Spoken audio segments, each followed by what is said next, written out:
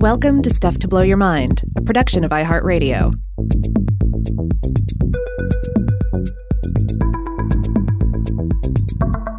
Hey, welcome to Weirdhouse Cinema. My name is Rob Lamb. And I'm Joe McCormick, and because of the proximity of today's episode to United States Turkey Day, we thought it would be very important to do a movie that had been featured on one of our favorite TV shows of all time, Mystery Science Theater 3000. And Rob, I think we picked the right one, because today we're going to be talking about Boggy Creek 2 and The Legend Continues.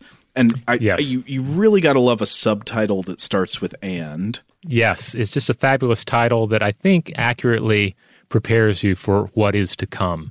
It is a wonderfully weird film in its own right. And yeah, we definitely wanted to drive home the MST3K Turkey Day connection here because, I mean, I saw, I guess, a fair number of weird films on television when I was younger outside of the Mystery Science Theater 3000 context. Mm-hmm. But Mystery Science Theater 3000 had a way of not only introducing one to new weird films, but I think also encouraging the viewer to find not only humor in these films, but at times a sort of joy, and that's what we try to do on this show as well, to find the joy in weird films, be they good films or bad films, B films or more expensive films, art films, what have you.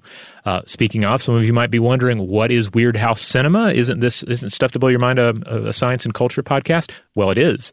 Our primary episodes, our core episodes, air on Tuesdays and Thursdays, and will remain to be focused on science and culture. But on Fridays, we're doing this Weirdhouse Cinema thing, where we're focusing in on some weird film, some film that we find some weirdness in, and we're discussing it. And sometimes we'll discuss a little culture and science in there as well, but for the most part, the focus is on the film. Think of it as a science and culture podcast's research excursion into the wild swamplands of weird film. Maybe we should hear a bit of the trailer audio from Boggy Creek 2 and The Legend Continues. The swamps of southern Arkansas. It's here that decades ago a legend was born. The legend of a huge, hairy, man-like creature. We're looking for the Boggy Creek creature. You can take my word for it, there ain't no monsters around here. Hey, boy, where do you think you're going to find that monster? Going to find him in the swamp if it exists. He's been seen over 100 times since the early 50s. Seen by who? Drunks or city folks like you all wanting your names in the newspaper? Now, from the award-winning producer Charles B. Pierce comes a motion picture that will stir your imagination. From his first classic film, The Legend of Boggy Creek, he proudly presents Boggy Creek 2, and the legend continues. Okay, the elevator pitch on this movie. Dr. Brian Lockhart is a professor of anthropology from the University of Arkansas. After hearing reports of a Bigfoot class or squatchoid creature in the wilderness of southwest Arkansas, Lockhart and several students travel to the woods to investigate. Could it be that the legends of Boggy Creek and its mysterious creature are true? So this is a hairy man-ape creature film, right? Yeah, this is a Bigfoot movie. And to refresh for anyone out there who's not familiar with it, Bigfoot is just one of the many names given to alleged ape-like humanoids or wild men in North America. But of course, they have tons of regional names, from the skunk apes of Florida to the Sasquatch itself. And as much as we may want to believe in them, these are cryptozoological creatures. There's no acceptable scientific evidence for their existence, though evidence in general ranges somewhat. There's the ridiculous, there's the mysterious and the unknown, and there's a great deal of just unverified sightings. It's people saying, I saw something, I think it was a Sasquatch. And, you know, there's varying degrees of actually presented evidence. Yeah. A whole bag full of anecdotes, some video footage that pretty much always could be somebody in a suit. Right.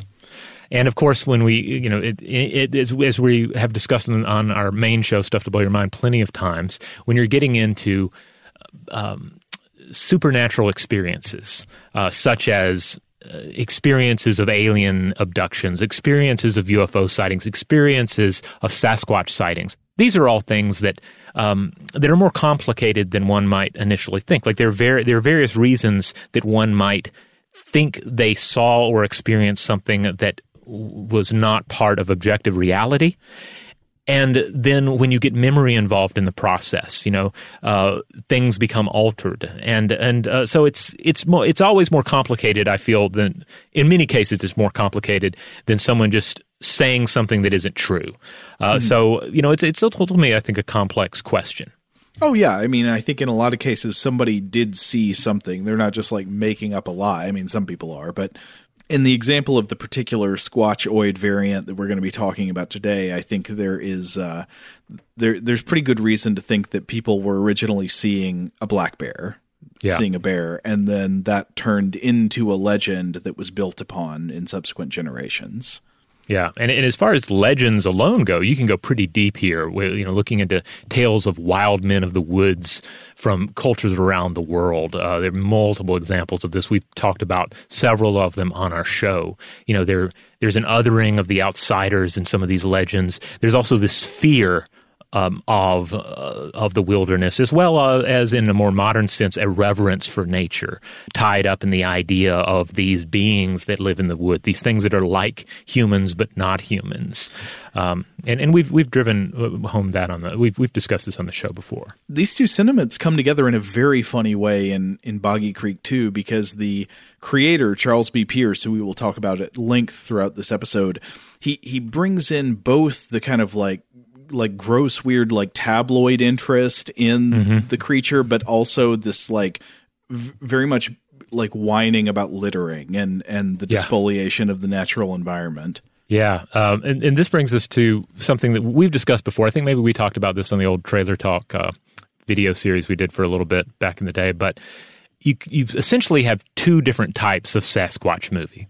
So first of all, there is the Savage Squatch movie. This is the Bigfoot is seen as a violent being that attacks those who venture into his wild domain and or encroaches on the civilized realm to cause mayhem. These, of course, tend to be your straightforward monster movies, and also you can tie this in too with Grendel and Beowulf. It's the being from the outside that lives in the wilds coming in and causing trouble. So your sleazier Bigfoot films are going to generally fall into this category, such as 1983's Night of the Demon and Mike Findley's 1974 schlock classic Shriek of the Mutilated. Yeah, that's a good one. The other variety of Squatch film is the Noble Squatch. And it portrays the Bigfoot as, at worst, a misunderstood forest guardian, a noble creature that personifies all the admirable aspects of the wilderness and its value to a growing industrialized world. This is the Squatch of Harry and the Hendersons, for example, and the treatment of the creatures in the Boggy Creek movies, I feel like it falls mostly in line with this category.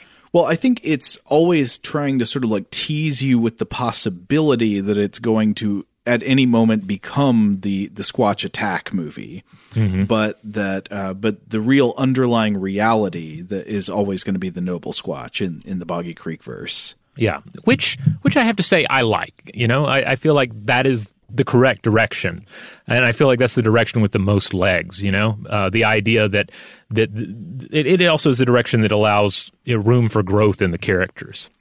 All right, so maybe we should, before we get into the plot in any deep way, talk about the creative forces behind this movie.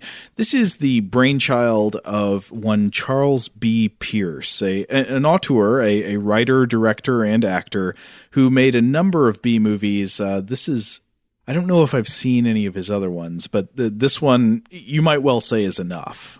Yeah, Charles B. Pierce, the Bocephus of B movies. The titan of Texarkana indie filmmaking. He lived 1938 through 2010, and he's a fascinating character. He ultimately has one of these just really inspiring filmmaking success stories that you sometimes hear about. He grew up shooting 8mm film in his backyard. He started working in local TV, doing everything from art directing and hosting a kids' cartoon show to doing like local weather. He did commercials for a company that made big rigs.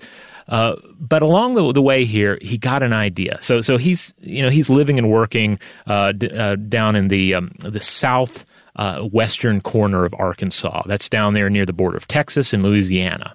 And he got the idea there to film something about these stories that he kept hearing about, these stories of a creature, particularly dealing with sightings of the Fouke monster in Fouke, Arkansas. Now, if you're not Fouke, it seems to, it's a word that has no rhyme in English. Yeah, and it encourages mispronunciation, like few other names. But Fouke, yeah. And if you're not familiar, Fouke, Arkansas is in the swampy southwestern corner of the state. Again, close to the borders of Texas and Louisiana. It is swamp country. It is just rural as hell, as far as I can tell. I've not been there myself, I don't think. But it is a swampy wilderness. And there are tales there of encounters with a Bigfoot creature of some sort that is thought to occupy the swamp and use Boggy Creek as a way of the creeks and the streams as a way of moving around. There is an expression that pops up throughout the film to describe the place. I guess it might mean swamp or something, but they keep saying the word bottom to indicate a place. Like bottomlands. Yeah, it's like we're down in the bottom, or it's 15 miles out of this bottom. They just keep saying it. So I don't know if that's a regional expression or if it's more wide and I just never heard it anywhere else. Well, these are definitely bottomlands. These are swampy lands, So this is basically in the very early 1970s, and Pierce decides this is what he wants to do a film about. Yeah, and so I looked into the actual Fouke monster legends. There have been sporadic reports where people claim to see a large creature of some kind in southwest Arkansas since maybe like the 1940s. But it seems the claims really took off around 1971 when there was a report by a guy named Bobby Ford that I think he was sitting in his living room and suddenly some hairy creature reached into the living room window with one arm. And then after that, I think what really got the excitement going was there's that story, but then there was the discovery of some physical evidence, some tracks. And here I want to read from an AP article from July 21st, 1986 by Scott Charton. And Charton writes, "The excitement began when a farmer found 3-toed tracks, size 14 EE, on the edge of a soybean field in June 1971. A carload of Texarkana residents said the monster dashed across US 71 one late spring evening. A deer hunter said she spotted the creature in heavy timber. One man moved his family to another town after what he described as a terrifying encounter with the monster that sent him screaming through a closed door. Depending on the source, the red-eyed monster was a howling ape, a swamp man, or a country cousin of the abominable snowman. The reports captured the imaginations of students who had monster drawing contests, and one teacher who said the creature should be protected as an endangered species. But despite the offer of a $10,000 reward, the Fouke monster was neither trapped nor photographed." And I was looking up contemporaneous articles. I was looking around in newspaper archives, and I found some. They're pretty interesting. So this article is from June 16th, 1971 in the Hope Star. The Star was a newspaper of the town of Hope, Arkansas. And looks like the headline is, "Has Theory About Fouke Monster." This is unsigned, and the article says, Frank Shambaugh, an archaeologist at Southern State College, said today that after analyzing photographs of tracks made by the so-called Fouke monster, it was his opinion, quote, "there is a 99% chance that the tracks are a hoax." The photographs were taken Tuesday by Bob Burns, a chief photographer for the Texarkana Gazette. Shambaugh said after studying the photographs, the tracks were not human and did not look like anything belonging to the monkey family. Quote, "All the primates have 5 toes, he said. Also, the monkey family is not nocturnal and is, like humans, a daytime creature." And this would seem to clash with a lot of the reports saying the monster was always seen at night. But then Shambaugh goes on, "This, in my opinion," Shambaugh said, "would rule out any type of monkey or ape. I think it might be some kind of hoax, and I certainly hope someone does not get hurt," he said. "I don't think a monkey could survive a winter here," he said. "There are, and have never been, no monkeys native to North America, so that rules out anything that could have been left over from times past." Miller County Sheriff Leslie Greer thinks, however, that the monster may be either a large monkey or a small ape. Greer, along with several of his deputies and residents of the Fouke area, searched a wooded area about 4 miles southeast of Fouke for several hours Tuesday after the creature was sighted by 2 men Tuesday morning as it crossed a road in front of their car. The men said it walked across the road and into a wooded area adjoining a soybean field where dozens of tracks were found Sunday. The tracks were about 13.5 inches in length with 3 large toes. Sounds like a Tyrannosaurus Rex.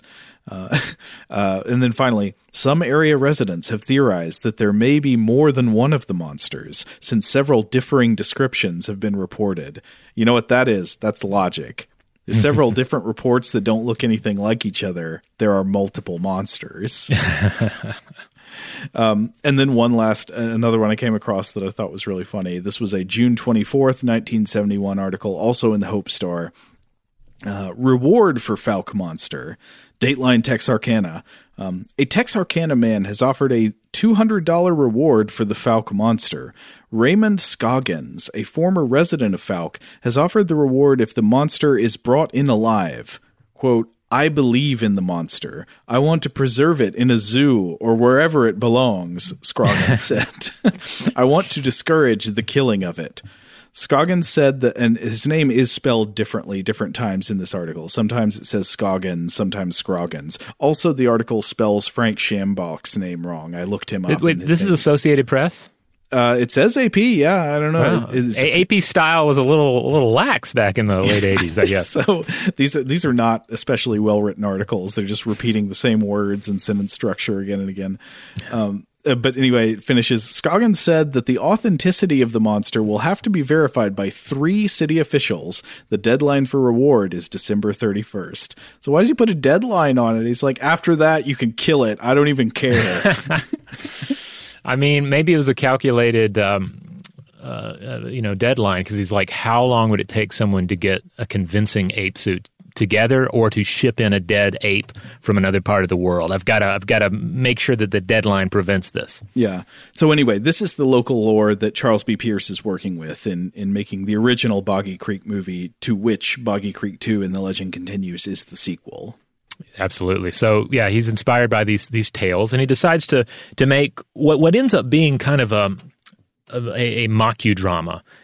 This would be not the sequel, the main sequel we're talking about here today. This would be the original 1972 film, The Legend of Boggy Creek. He reportedly borrowed a sum of money from the big rig company that he'd worked for, getting $100,000 of the total $160,000 that he wound up needing to finish the project. And since I've seen the sequel, the Legend and The Legend Continues, numerous times via Mystery Science Theater 3000 over the years, this is one of those bad films that I've seen, at least in riff form, far more than I've seen, classic films. Any good movie, films. Yeah. So since I'm super familiar with the sequel, I thought, well, I'm going to see The Legend of Boggy Creek, the original 1972 film, the one that started everything and kicked off Pierce's career. I'm going to watch that. Is it a beautiful work of art? It is, in a way. It's very interesting to watch it and see the genesis of all of this, of his career and the Boggy Creek franchise, such as it is. It is very much a mockudrama. Think recreations on Unsolved Mysteries or In Search Of or something, and you're in the right area. Okay. It was filmed on location. In this tri-state area that we're talking about, this swampy region near Fouke, Arkansas, and it uses mostly non-actors playing themselves, doing like little interview segments about the adventures they had or the sightings they had concerning the creature, and then recreations of those scenes. So it's a weird film because first of all, it's rated G. It's just straight up rated G. So there's no violence or profanity or nudity or anything like that. It's pretty clean film, but it's also very lovingly shot. There are lots of long scenes of just the wilderness, this kind of desolate winter swampland that does really a great job of setting the scene, of giving you a taste of what this land is. I think ultimately, far better than we even see in the sequel, even though that one dips into this as well. So he does a great job of establishing the geography of the place. There's great sound, lots of just big stretches where there's no narration, though there is some wonderful narration, but there's also just a lot of nature sounds. So that works really well. And then the depictions of the locals are quite nice because, it's like a celebration not only of the rural landscape, but also of sort of rural Arkansas America, because these are not like stock hillbilly characters. This is not Deliverance. These are not people hamming it up and playing like dangerous or deranged rednecks. Like they like you might get in the sequel. Right. Yeah. These are just very normal folks, trappers and farmers, wives and children, who are not actors recreating these scenes, but in some cases reasonably well. So it's a very calm film. Like it's weird. It's not bad at all. It's also not like amazing. It's not one of these films where you're just like, oh man, this moment and that moment. It has a very chill vibe. Mm-hmm. It makes pretty decent use of what is clearly a guerrilla costume.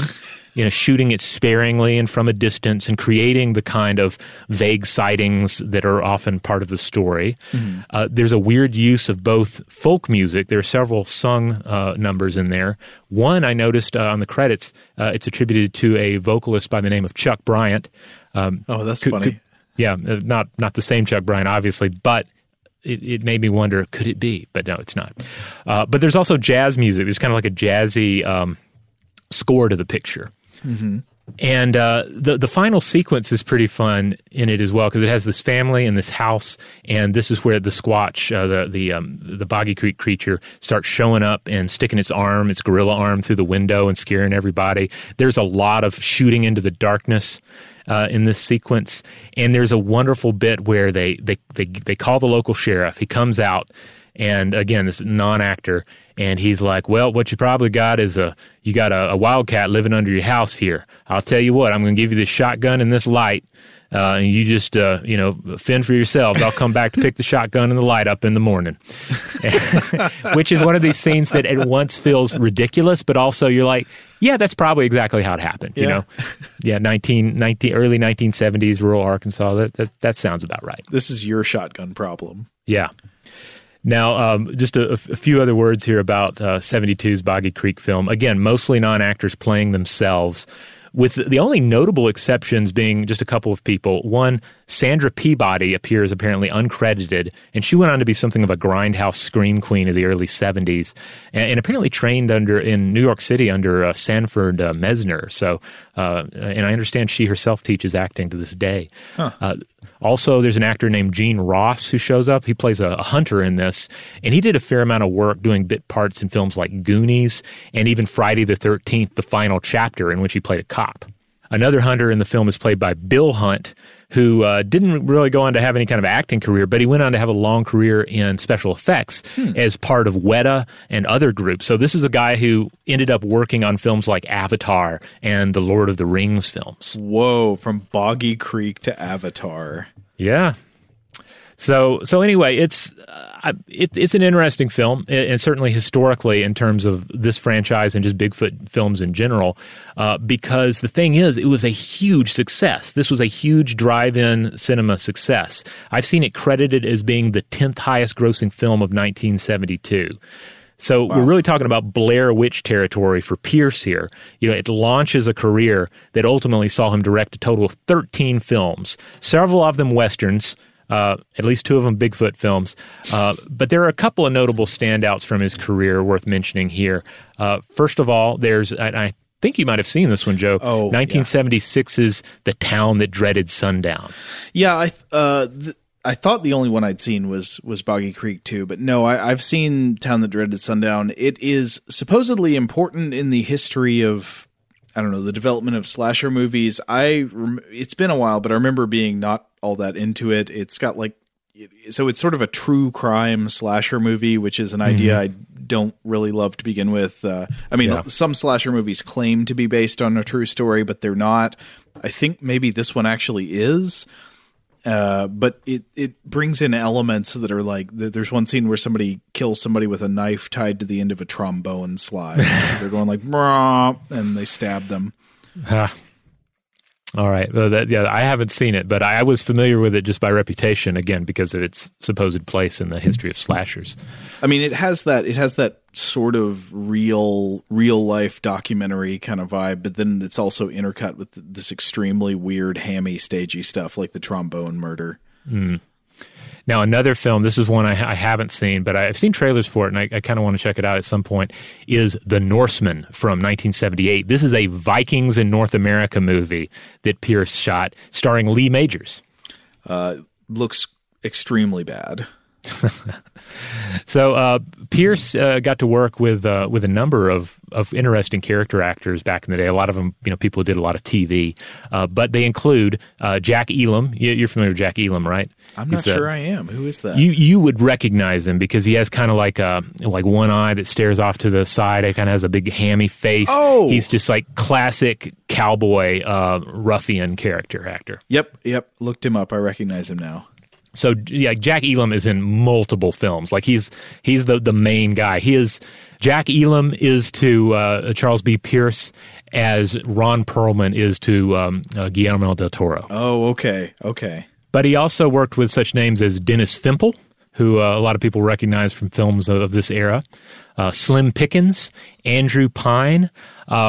Weirdly, or perhaps fittingly, Iron Eyes Cody shows up in one of his Native American-themed films. Iron Eyes Cody, of course, famous for being a completely fake Native American who acted in tons of stuff, including the crying Indian, the notorious crying Indian trailer anti-littering campaign. Mm-hmm. Vic Morrow shows up in one of his films. Oh, wow. Is that The Norseman? I don't recall offhand. Oh, okay. I was just going through them all. There's some Vic Morrow content in there for anyone who wants it. Michael Parks shows up, Peter Fonda, but mostly it's just Jack Elam showing up in every picture. Pierce also wrote a screenplay that became the Dirty Harry movie Sudden Impact from 1983. Wow, that is kind of hard to believe. That's a big mainstream movie. Yeah, I think Pierce was involved I think it was like an art direction or set direction role on The Outlaw Josie Wales, and somehow was able to pitch this screenplay to Eastwood during that. I think that's the rough story behind this. So anyway, his story for Sudden Impact somehow became Sudden Impact. Uh-huh. And I don't think I've seen Sudden Impact from 1983, but it is by most estimations not one of the good Dirty Harry films. So it's not 1971's Dirty Harry or 1973's Magnum Force, which starred Hal Holbrook as the villain.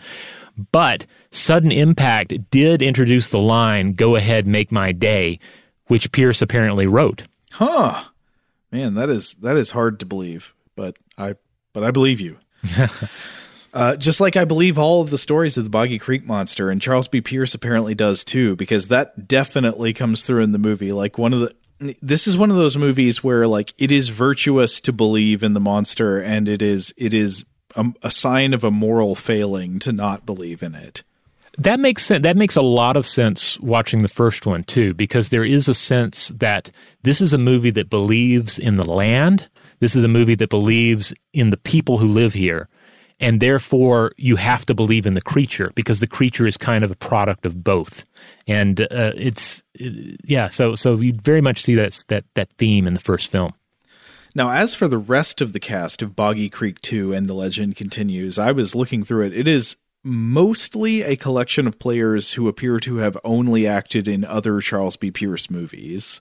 Yeah, and in some cases, people that either were possibly romantic interests of Pierce, or in one case was his son. Yes, his son. One of the main characters in Boggy Creek 2 is Chuck Pierce Jr. And I think the way it appears in the opening credits is you see Charles Pierce and then you see Charles B. Pierce. Yes. And Charles B. Pierce is the father. Yes. So father and son on screen together, just doing a wonderful time. Because if we haven't been firm on the matter, Charles B. Pierce plays the anthropologist in the sequel, and The Legend Continues. It is a fabulous performance. It is Garth Marenghi-esque, to draw in a little a dark place, because he plays such a confident, self-assured, capable character. He's a warrior poet. Yeah. And man, it's a sight to behold. Yeah, Charles B. Pierce is actor, author, dreamweaver. Yeah, you get the sense that he takes himself and the role just very seriously. It's wonderful.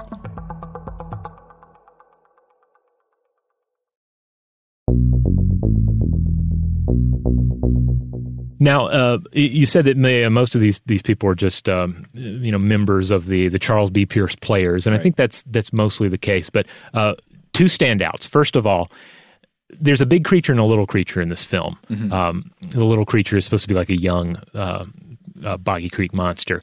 Apparently, according to IMDb, it was played by Victor Williams. This was his first screen credit, but he went on to have a really great television career, still active television career. He played a member, for instance, of the Guilty Remnant in the HBO series The Leftovers. But he's had just notable roles. I haven't seen that.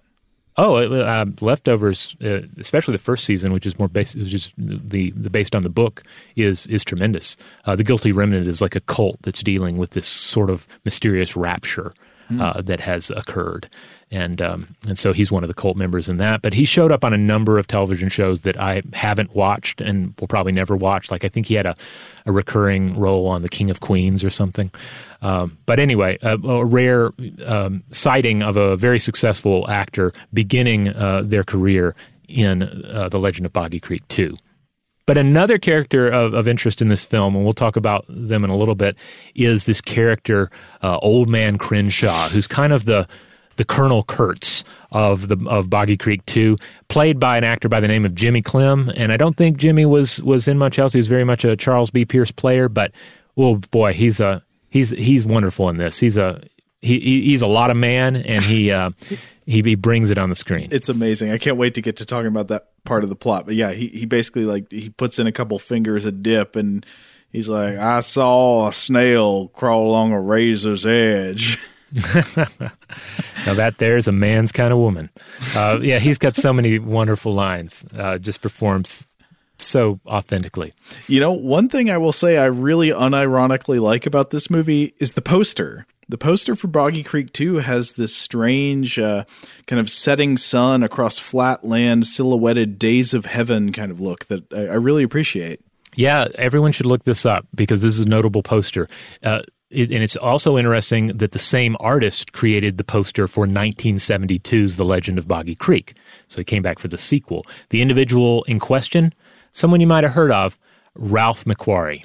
I knew nothing about this guy before you were telling me this stuff. Oh, well, so he lived 1929 through 2012. He worked on such films as Close Encounters of the Third Kind, E.T., Raiders of the Lost Ark.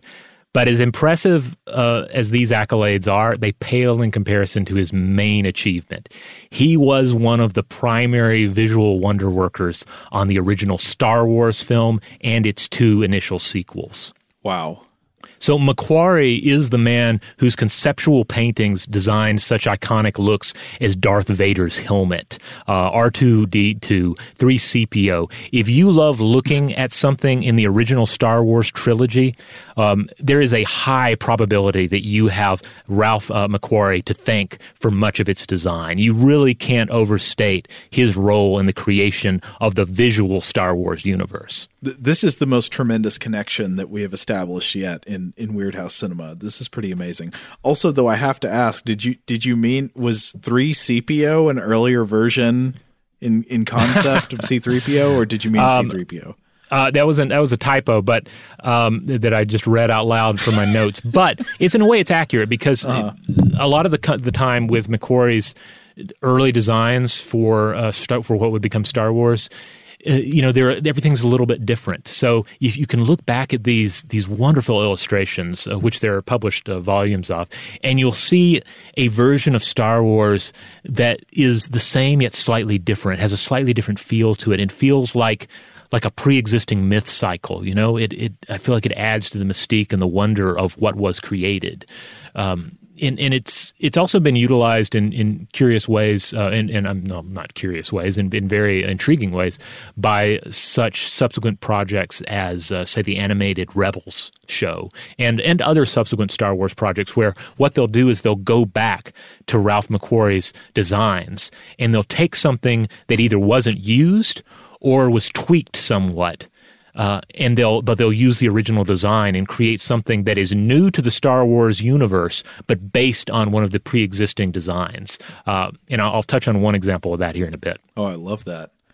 Well, I mean, I can't help but notice if you worked on Boggy Creek 2 and on Star Wars that both have a large, hairy, humanoid creature in them. Yep, and that is the direct connection here to discuss, the connection between the Boggy Creek creature and the Wookiee character Chewbacca. Wow.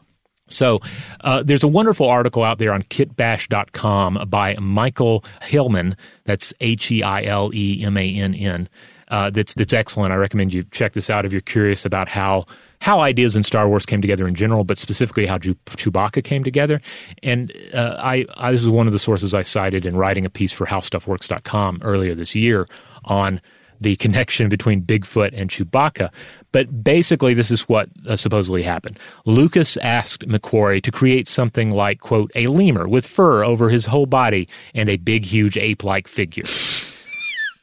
So this resulted in a concept that, if you look it up, it's kind of startling. It's tall. It has these big eyes.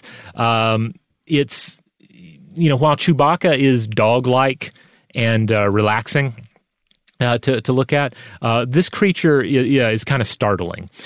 And so they ended up tweaking it in ways we'll discuss here in a second. But this early concept would go on to influence the design of the Lasat alien species, which debuted in the 2014 animated series Star Wars Rebels. I've got to say, I mean, I love the design, but this is not a good buddy sidekick. This thing looks disturbing. It looks kind of like a pervert. Yeah, it looks a bit crazed. So Lucas came back to McQuarrie with an inspiration image to tweak this, an illustration of a Janshi. This was an image created by John Schoenherr for a George R.R. Martin short story in a July 1975 edition of Analog. Whoa, what? Yeah. So basically, it was a George R.R. Martin story that had these kind of like fur squatch-like alien creatures, and Lucas is like, how about we tweak it more in this direction? And this is like decades before A Game of Thrones was published. Oh yeah, this was back when George R.R. Martin's main name was as a fiction writer. So how? Oh, you mean like a sci-fi fiction? Yeah, as a short fiction and novels and whatnot. But before fantasy became, now we think of Game of Thrones, but there was a time when it was more, space aliens and whatnot. So as Heilemann explains, McQuarrie tweaked the image and combined it with pre-existing aspects of the Chewbacca character design. But again, McQuarrie had already at this point created images of hairy creatures for the original Boggy Creek poster. So we can roughly see the poster for the 1972 film as being one of Chewbacca's design ancestors. We're all connected, man. It's all just part of it's one big dream in the giant's mind. It kind of is, yeah. The more you focus on these connections, the more it is. But I guess the bottom line, the original Boggy Creek and its sequel have just amazing posters by one of the greats. Yeah. And on the surface of things, you can easily say that those posters outshine everything else about the projects. It's further proof that you, me, McQuarrie, George R.R. Martin, Charles B. Pierce, and the Boggy Creek creature are all living in the blue eye of a giant named Macomber. All right, well, let's get back into The Legend of Boggy Creek 2, and The Legend Continues, which, again, is the actual title of this film. I think it's time to talk about the plot.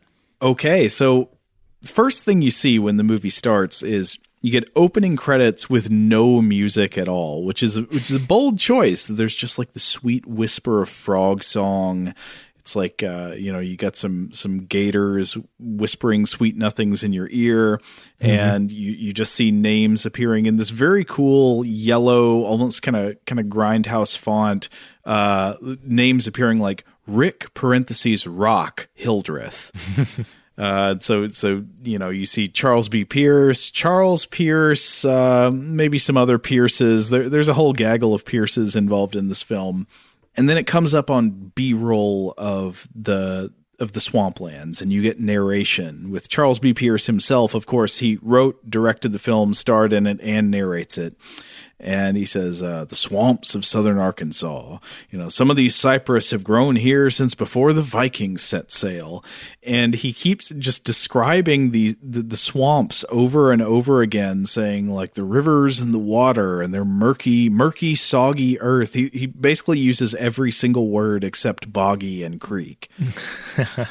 But then the first thing you see is you get a monster attack before any characters are introduced. So there you see the water, and then there's like a bubble monster swimming underneath the water's surface, and there's a deer swimming, and then the bubble monster attacks the swimming deer, which is accompanied by this funky, deep electric organ music. Do you remember this? Yeah, it's kind of a da-da-da-da kind of a thing. Yeah, I guess a little bit Jaws-y, but this ape is a swimming ape. The movie makes very clear. And then finally you get a man in a gorilla costume dragging a dead deer up onto the bank. And I think this is not supposed to be a guy in a costume. This is supposed to be the creature. I will say, you mentioned that the original Boggy Creek does a good job of keeping the monster at a distance, kind of, keeping it obscured so that you don't see it too close. It doesn't look too obvious. This movie does not do a good job with that. It gives you a real close examination of like the zipper on the suit and seeing the people's mouth through the mouth of the mask. I should clarify that the first film mostly does a good job. There's maybe one scene late in the film where you get a little too close to the gorilla costume and you kind of see the flaws, but for the most part, it does a good job. So it clearly likes to kill and eat deer. And then immediately it just cuts to football. Are you ready for some football? And it's a Razorbacks college football game. The football stadium here is so dystopian. Something about it. It's the bleakest thing in the whole movie, even though they're deep in this swamp country for the rest of it. Because at this football stadium, there's just no shade, and like 1 million people are just crammed hip to hip, all wearing the same colors. And then here in the middle of the crowd is Charles B. Pierce wearing dictator sunglasses. Like he looks like Tito, and then he's got on a tie at the football game. Well, yeah, I always thought of him as Hank Williams Jr. glasses, Okay, yeah. Yeah. There's some overlap there, yeah. Eastern European dictator or Hank Williams Jr. It works either way. But so then we get the character who is played by Chuck Pierce Jr., he answers a phone in, I guess, what is supposed to be Charles B. Pierce's office. And somebody's asking for him, and he's like, "Get him! He's in the stadium with 75,000 insane hog collars." And I think hog collars is what Razorbacks fans are called. Are they? I don't. I haven't heard that myself, but except in this film. But I will say this about the Razorbacks scene, the football team. You may see it as dystopia, but I think the viewer is invited to see it as more utopian. But also just like a pure order. Like this is a realm of order. Yes. Here is the civilized world itself. Yes. As presented in a college football game. Like this is the world of civilization. Much of the film is going to be about leaving this world to depart into the heart of darkness, into the wild lands where the Squatch reigns king. But this is about showing the world that we have to leave to get there. You're 1,000% right. This is Hrothgar's mead hall, and then you have to go out into the dark to face Grendel's mother. Or this is supposed to be the Parthenon before you leave to go out into the lands of the Pine Bender. Yeah.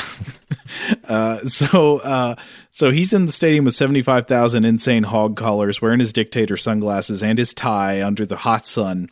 And Chuck B. Pierce goes and gets his dad, or I guess he's not supposed to be his dad in the movie. He is his professor, I guess. And Chuck B. Pierce, I've taken to calling him CBP. He comes back to his office and he takes the call, and then he immediately announces, okay, whatever was announced on, whatever was reported to him on this call it necessitates a trip to Texarkana, the southwestern portion of Arkansas. There's, I guess, a city called Texarkana right on the border with Texas.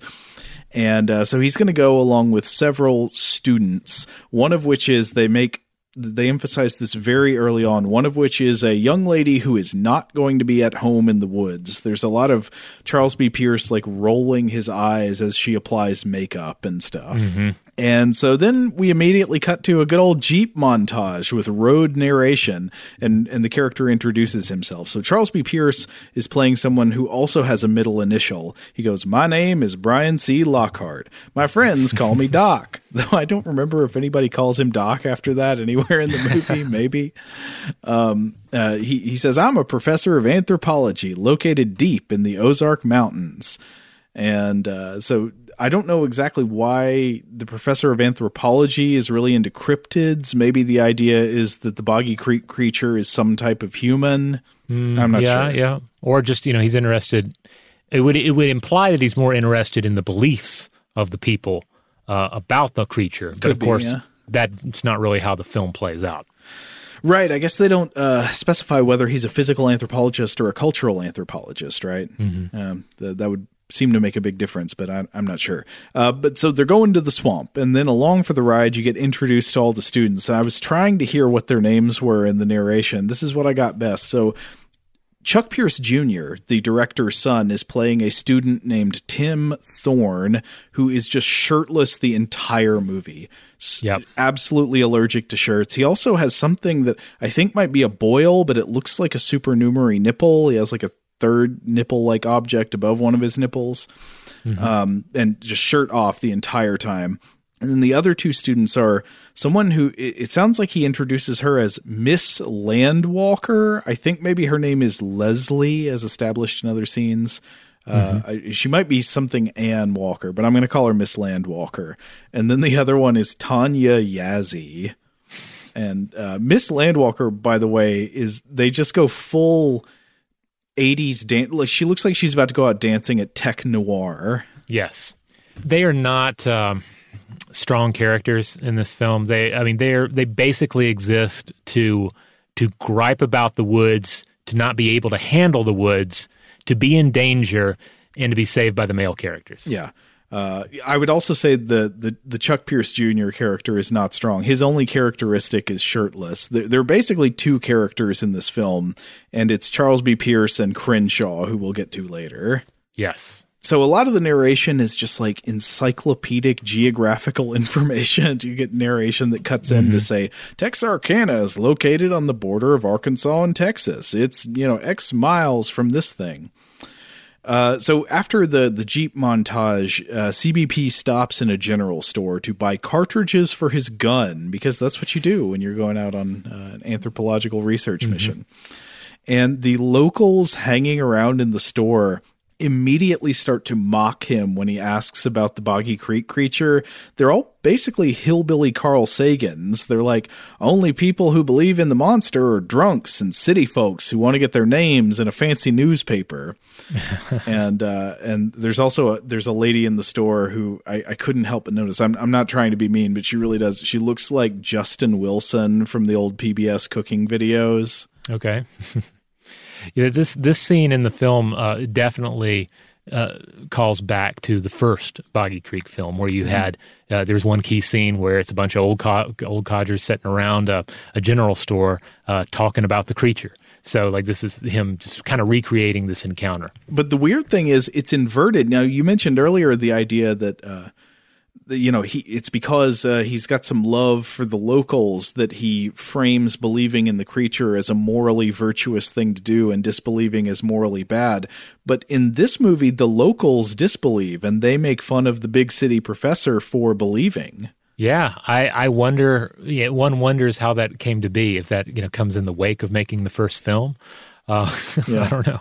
Another thing about this movie is that there are just Arkansas hats everywhere hats that say Arkansas. That's interesting because you really didn't see that in the first film. In the first film, everybody's kind of like all the men are wearing just like featureless white T-shirts, and I don't know. There's a plainness to what everybody's wearing. I don't know how much that was intentional or just people showed up what they were wearing what they were wearing. I don't know, but the Arkansas hats certainly are a force in the sequel. I should note that as they're leaving the store, Charles B. Pierce threatens to shoot the locals if they prank him, which is nice. Next, they go to a place they call W.L. Slogan's Farm. Where this is a place where some notable barn mischief has been documented in the past. We have barn mischief, folks. But Charles B. Pierce goes on to tell the story of W.L. Slogan, and as best I can tell, the story goes like this. Slogan is bringing his cows in from the field one day long ago. He puts them up in their stalls. Spooky music begins to play. And then Slogan, by the way, Slogan, they've dressed him up so that he looks and walks like a farmer in a musical, like he's about to start singing a song about chickens. And then Slogan just sees an ape-like creature in the barn, and that's it. Then it walks away, and he walks away. And now the barn is famous for the barn mischief. Yeah, this is great because this is another scene that's pretty much a recreation of something from the first film.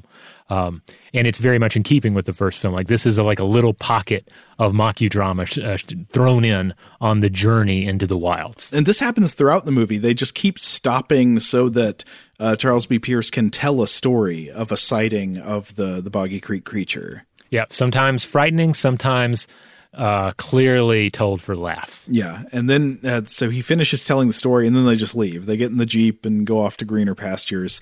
Then they come across a dead deer on the road, and this is notable for some reason. I'm not sure why. Like, if you drive around in the South, you're going to come across dead deer on the road a lot. Mm-hmm. But they decide to stop and debate for a while about what killed it. Chuck Jr. states pretty much twice in a row in the exact same words, "I don't believe any car or truck hit this deer. I don't believe any car or truck killed this deer."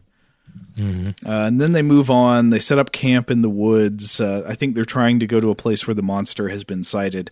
And we should stop and note something about the situation of this campsite.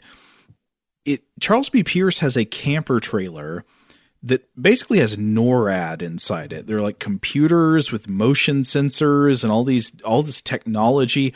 It turns into that scene in Congo where they set up the perimeter with all of the cameras and sensors and laser guns and stuff. Yeah, I mean it's possible that he was inspired by Congo because the novel came out in 1980.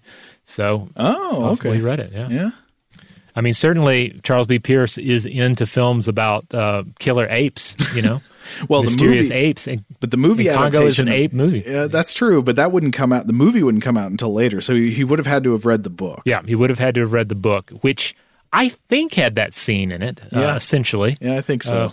Well, we'll come back to that because it figures into the plot more later. Because then they move on.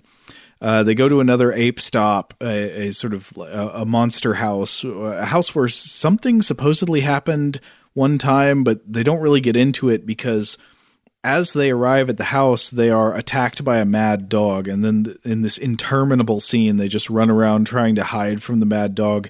And then, warning, unfortunately, this movie does not pass the does the dog die test. They shoot the dog that is foaming at the mouth. And there was a great subtitle when I was watching it. The subtitle was just Brian Groans. And afterwards, Rachel and I were talking about how this movie was the Brian Groanstown Massacre.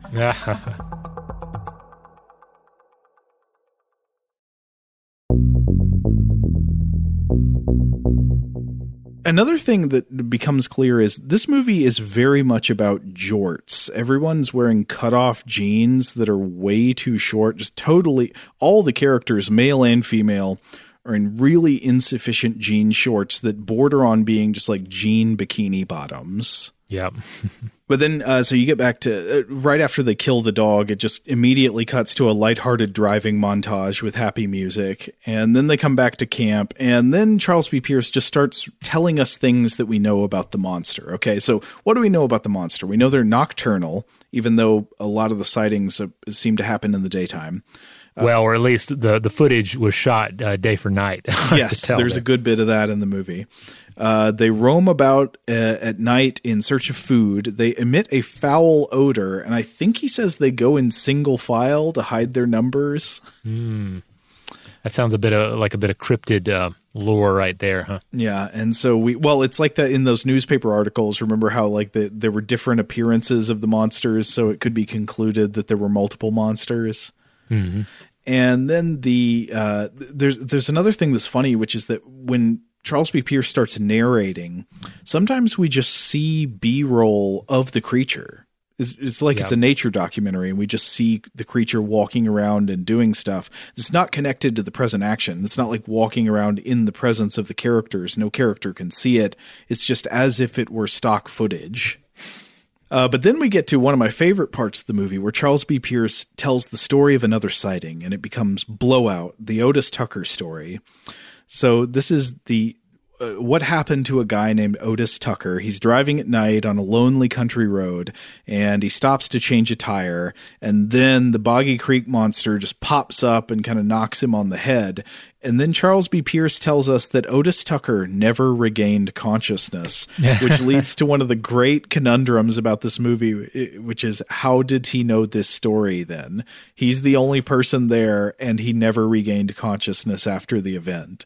Didn't we see a scene similar to this in that Savage Squatch movie, Night of the Demon? Yes. Isn't there a scene where like a Squatch murders two people by the roadside, and yet somehow this was like presented as if a story that was known and told? Yes, exactly. This that happens, I think, multiple times in this other movie. Squatch kills somebody, there's nobody else present to witness it, and then it is told from one character to another as an account that was witnessed. Yeah.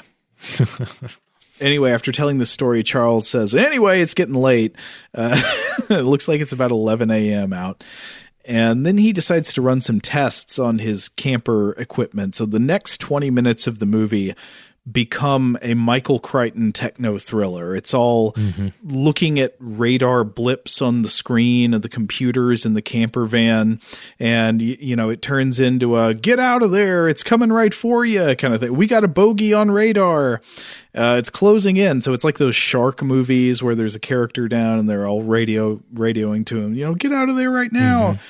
And so everybody gets back into the camper, and later that night, the monster attacks, and Charles B. Pierce gets right up close with it, and he shoots it with a dart of some kind out of a rifle. It's not clear what the dart is, but the monster just sort of rips the dart out of its torso and runs away.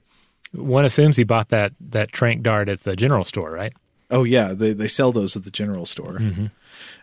Next up, we get another story, like another anecdote. This time, the people did survive, so it is clear how you could have heard the story. This is the story of Oscar Culpotter, a.k.a. Outhouse Oscar.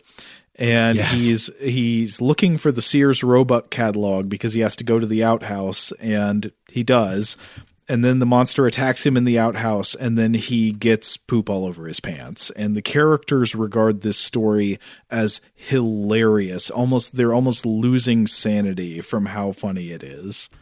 This is a great sequence because, it is presented as being hilarious. It is a bit hee-haw in its actual presentation, but is amusing nonetheless.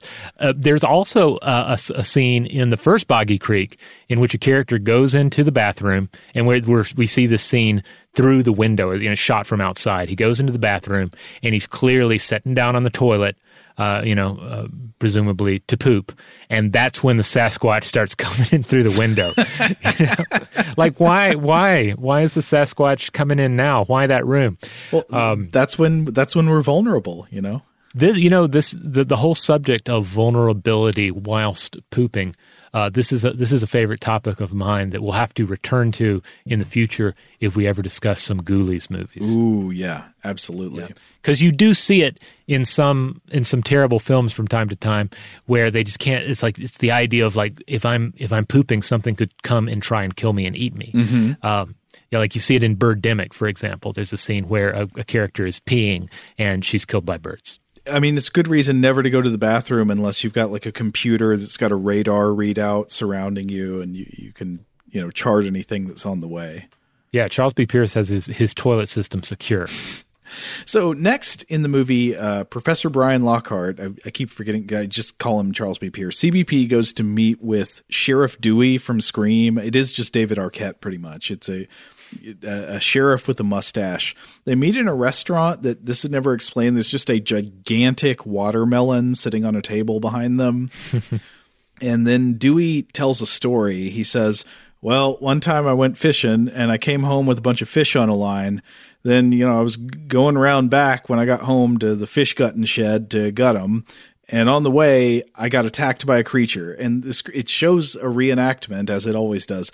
And the creature is the size and texture of Elmo. It's, it has fur like the Boggy Creek creature. But he gets attacked by Elmo pretty much. It's a little baby monster. It could be kind of lumpy from the Star Wars Holiday Special a little bit. Oh, yeah. And then the little baby monster steals his fish and then leaves with the bigger monster. All right, so now he has a lead. He has a lead to finding the creature. Right, and Dewey gives him another lead. He says, there's somebody you can talk to. You got to talk to Old Man Crenshaw. He says he's lived on the bottoms his whole life. And apparently Crenshaw is always like talking to the police and people in town complaining about the creature coming around his cabin. He lives like way out there in a place that's not accessible by car. And Sheriff Dewey says, Old Man Crenshaw always said one thing about the creature. And then I'm like, okay, I'm ready. What is it? Here you go. It's an incredible runner and an unbelievable swimmer. So, what? That's what he says about it. All right. Well, let's keep going. We got to get to Crenshaw. Okay. I have so much to say about Crenshaw. CBP. So he's like, okay, got to find Crenshaw. So back at the camp, there's Tech Noir Landwalker. She's mad about being in the woods. She wants makeup and she wants city food. She doesn't like bologna. So she and Tanya steal the Jeep and try to drive off by themselves. So they get stuck in the mud because it is said that they don't know how to put the Jeep in 4-wheel drive. They talk a lot about being stuck. It's 15 miles out of this bottom. We're stuck in the swamp. They think a gator is going to get them. And then the monster attacks while they're in the Jeep. And it's like, it's menacing them. It's like, look at my teeth. And it goes, arr. And then they walk back to camp uneventfully. And so the next morning they all get together to go to the Sulphur River. And then it cuts to the Sulphur River. There's like a beach area. I don't know if it's natural. Maybe it's like a swimming hole basically in the river. And there are children swimming and playing in the water. A lot of the children are chewing bubble gum while they're swimming. I don't think you're supposed to do that. Parents, don't let your kids chew gum in the water. The movie briefly becomes Jaws. There's even music that rips off the Jaws theme as a child who looks like the bubble monster under the water is approaching swimmers, but then he jumps up and he just yells, Jaws! And then our heroes show up, and Charles B. Pierce, when he shows up at the beach, is dressed exactly like Fidel Castro. He's wearing like a green shirt with a bunch of pockets and a green Fidel Castro hat and the sunglasses. I can't imagine that's on purpose. But anyway, they're here at the beach to rent a boat. And I just as a side note, I noticed something very interesting. When they're going out to rent the boat, they walk past a beach umbrella that looked so familiar to us. And then we realized what it was. This beach umbrella must have been mass-produced in the 70s because it is the exact same umbrella that's on the cover of the Neil Young album On the Beach. Oh, yeah. I had to look this up because I'm not super well versed in every Neil Young album, but yeah, this one's from '74. This is the album that had "Walk On" on it, as well as Vampire Blues and stuff like that. Yeah, but it's a very singular umbrella. It's like this kind of semi-gaudy yellow umbrella. Yeah, with the white fringe, and it's got a floral print on the inside.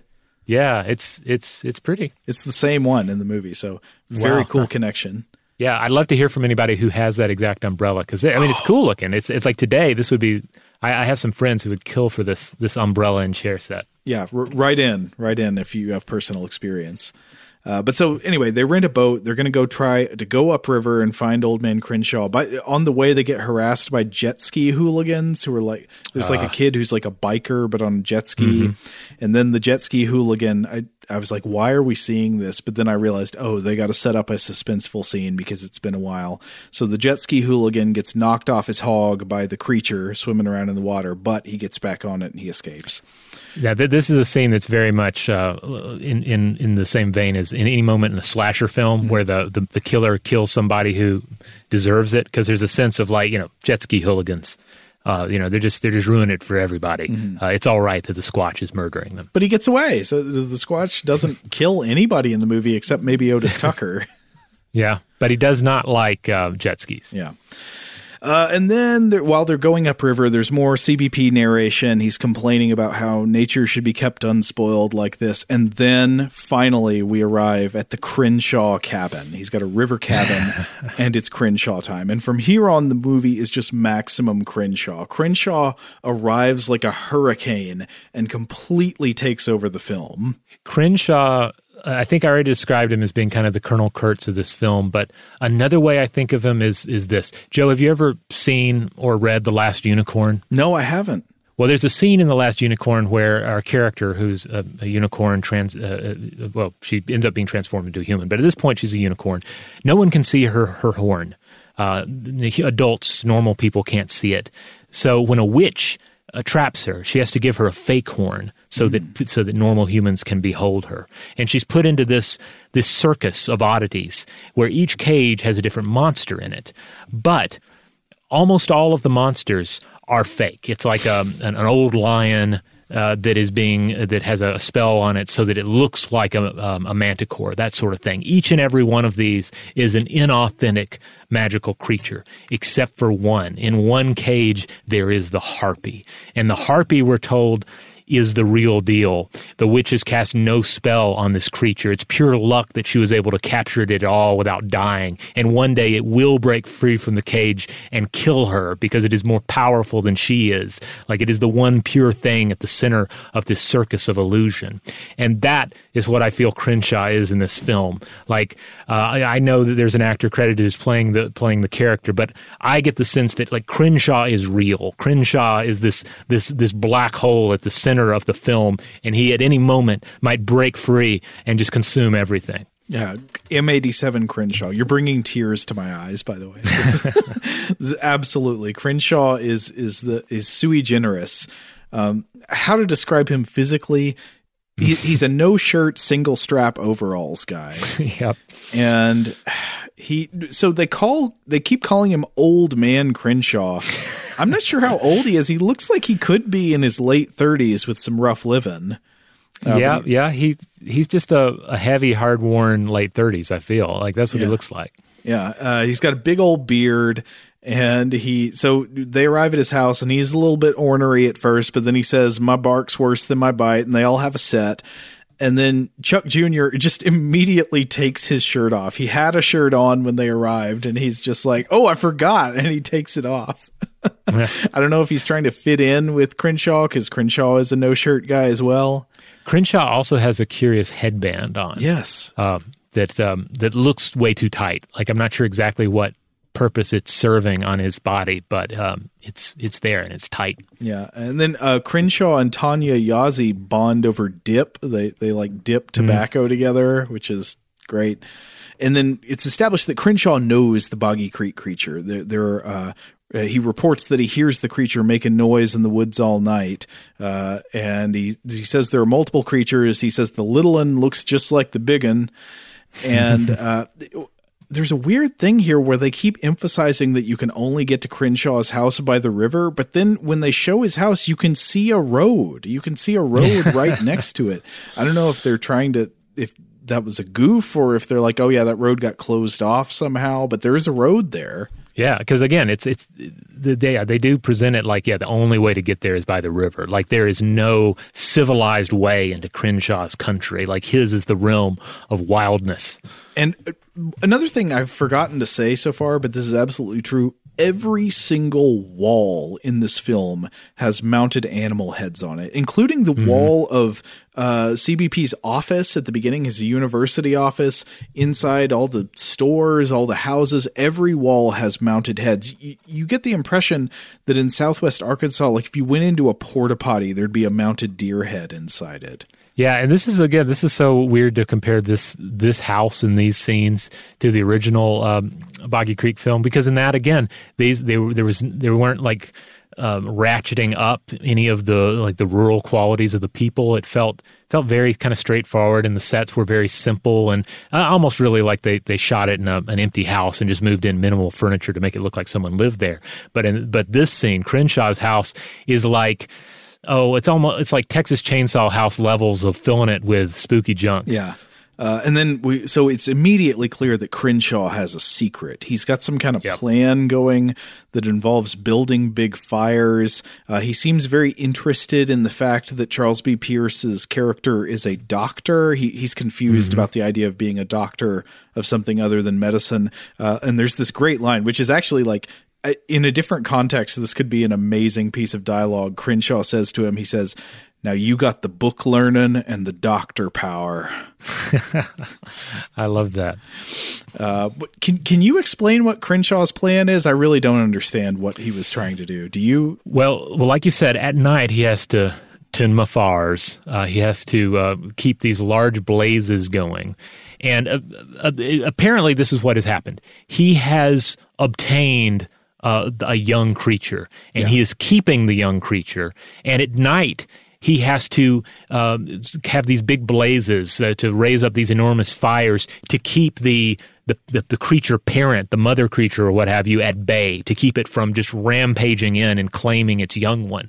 But in terms of Crenshaw's master plan here, I'm not sure. Like, it's not like he loves the little creature and wants to, keep him there as a pet. But he also doesn't seem really anxious to exploit this. He's not saying, I don't remember there being anything where he's like, "Yep, I got letters out to the newspapers about this," or "I'm trying to get a documentary shot. I'm just looking for funding." No, there's none of that. It's just like he just seems to want to keep it there. "I'm going to sell it to the Ripleys, believe it or not." I mean, maybe it's deeper than we're giving it credit. This is about ownership of the wilds. This is the force of Crenshaw versus the force of the creature. Okay, yeah, maybe we should chew a little more than we bite off here. Yeah, I mean, we got to consider the primordial mass of Crenshaw. That's right. Okay. So anyway, whatever his plan is, it involves trying to keep the big creature away while he's got the little one in his house. And then night falls. Chuck Jr. is still shirtless, because he always is. Then the main characters overpower Crenshaw, and they give the little Boggy Creek creature back to the big one, and it departs. And that's pretty much the end, right? You get the final narration where Charles B. Pierce kind of moralizes about nature and about traditions. And then at the very end, he says, "And the legend will continue because God intended it that way."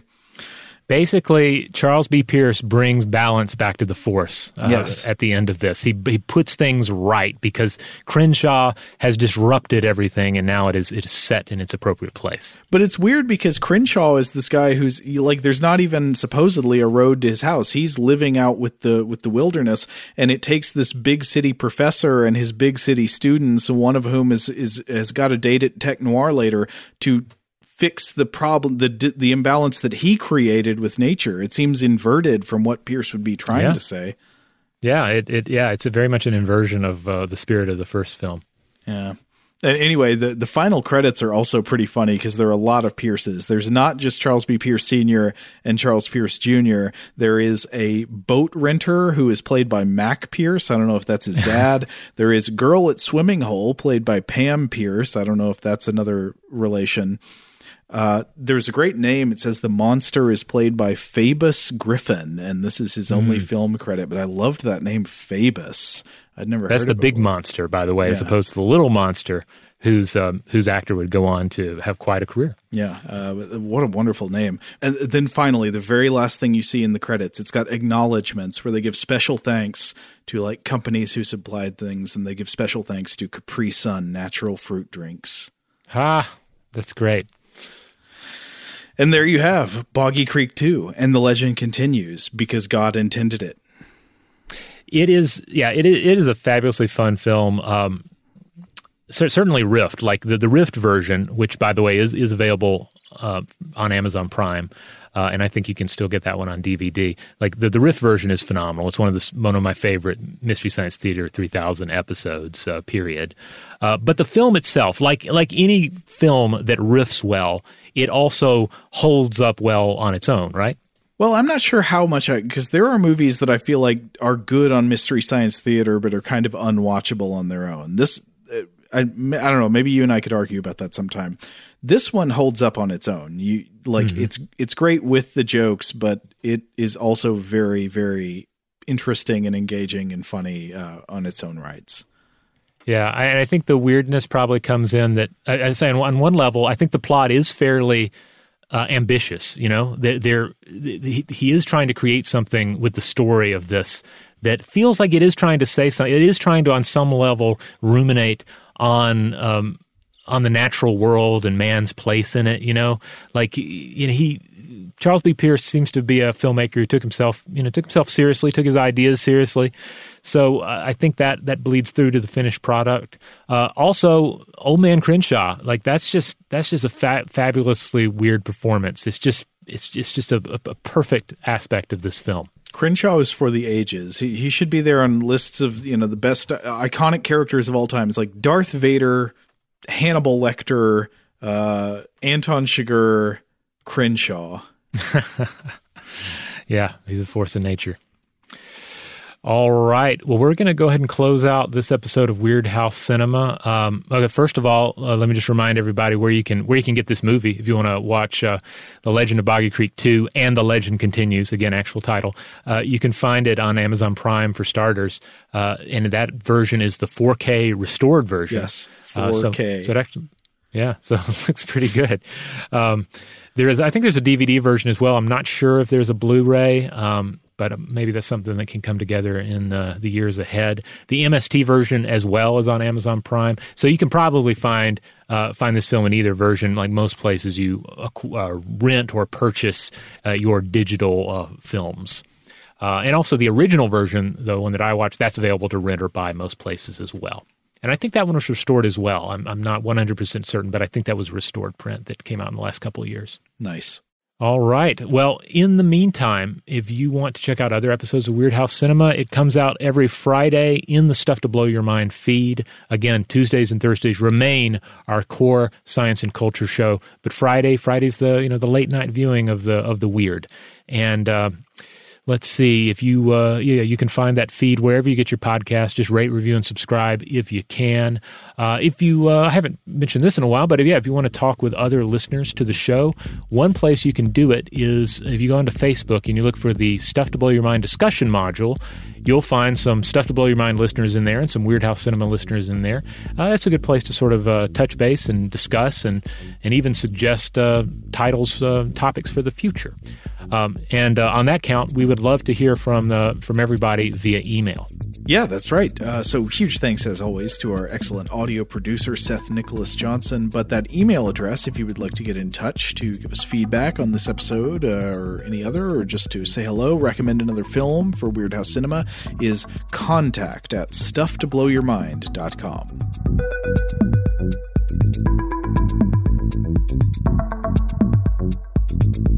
Stuff to Blow Your Mind is a production of iHeartRadio. For more podcasts from iHeartRadio, visit the iHeartRadio app, Apple Podcasts, or wherever you listen to your favorite shows.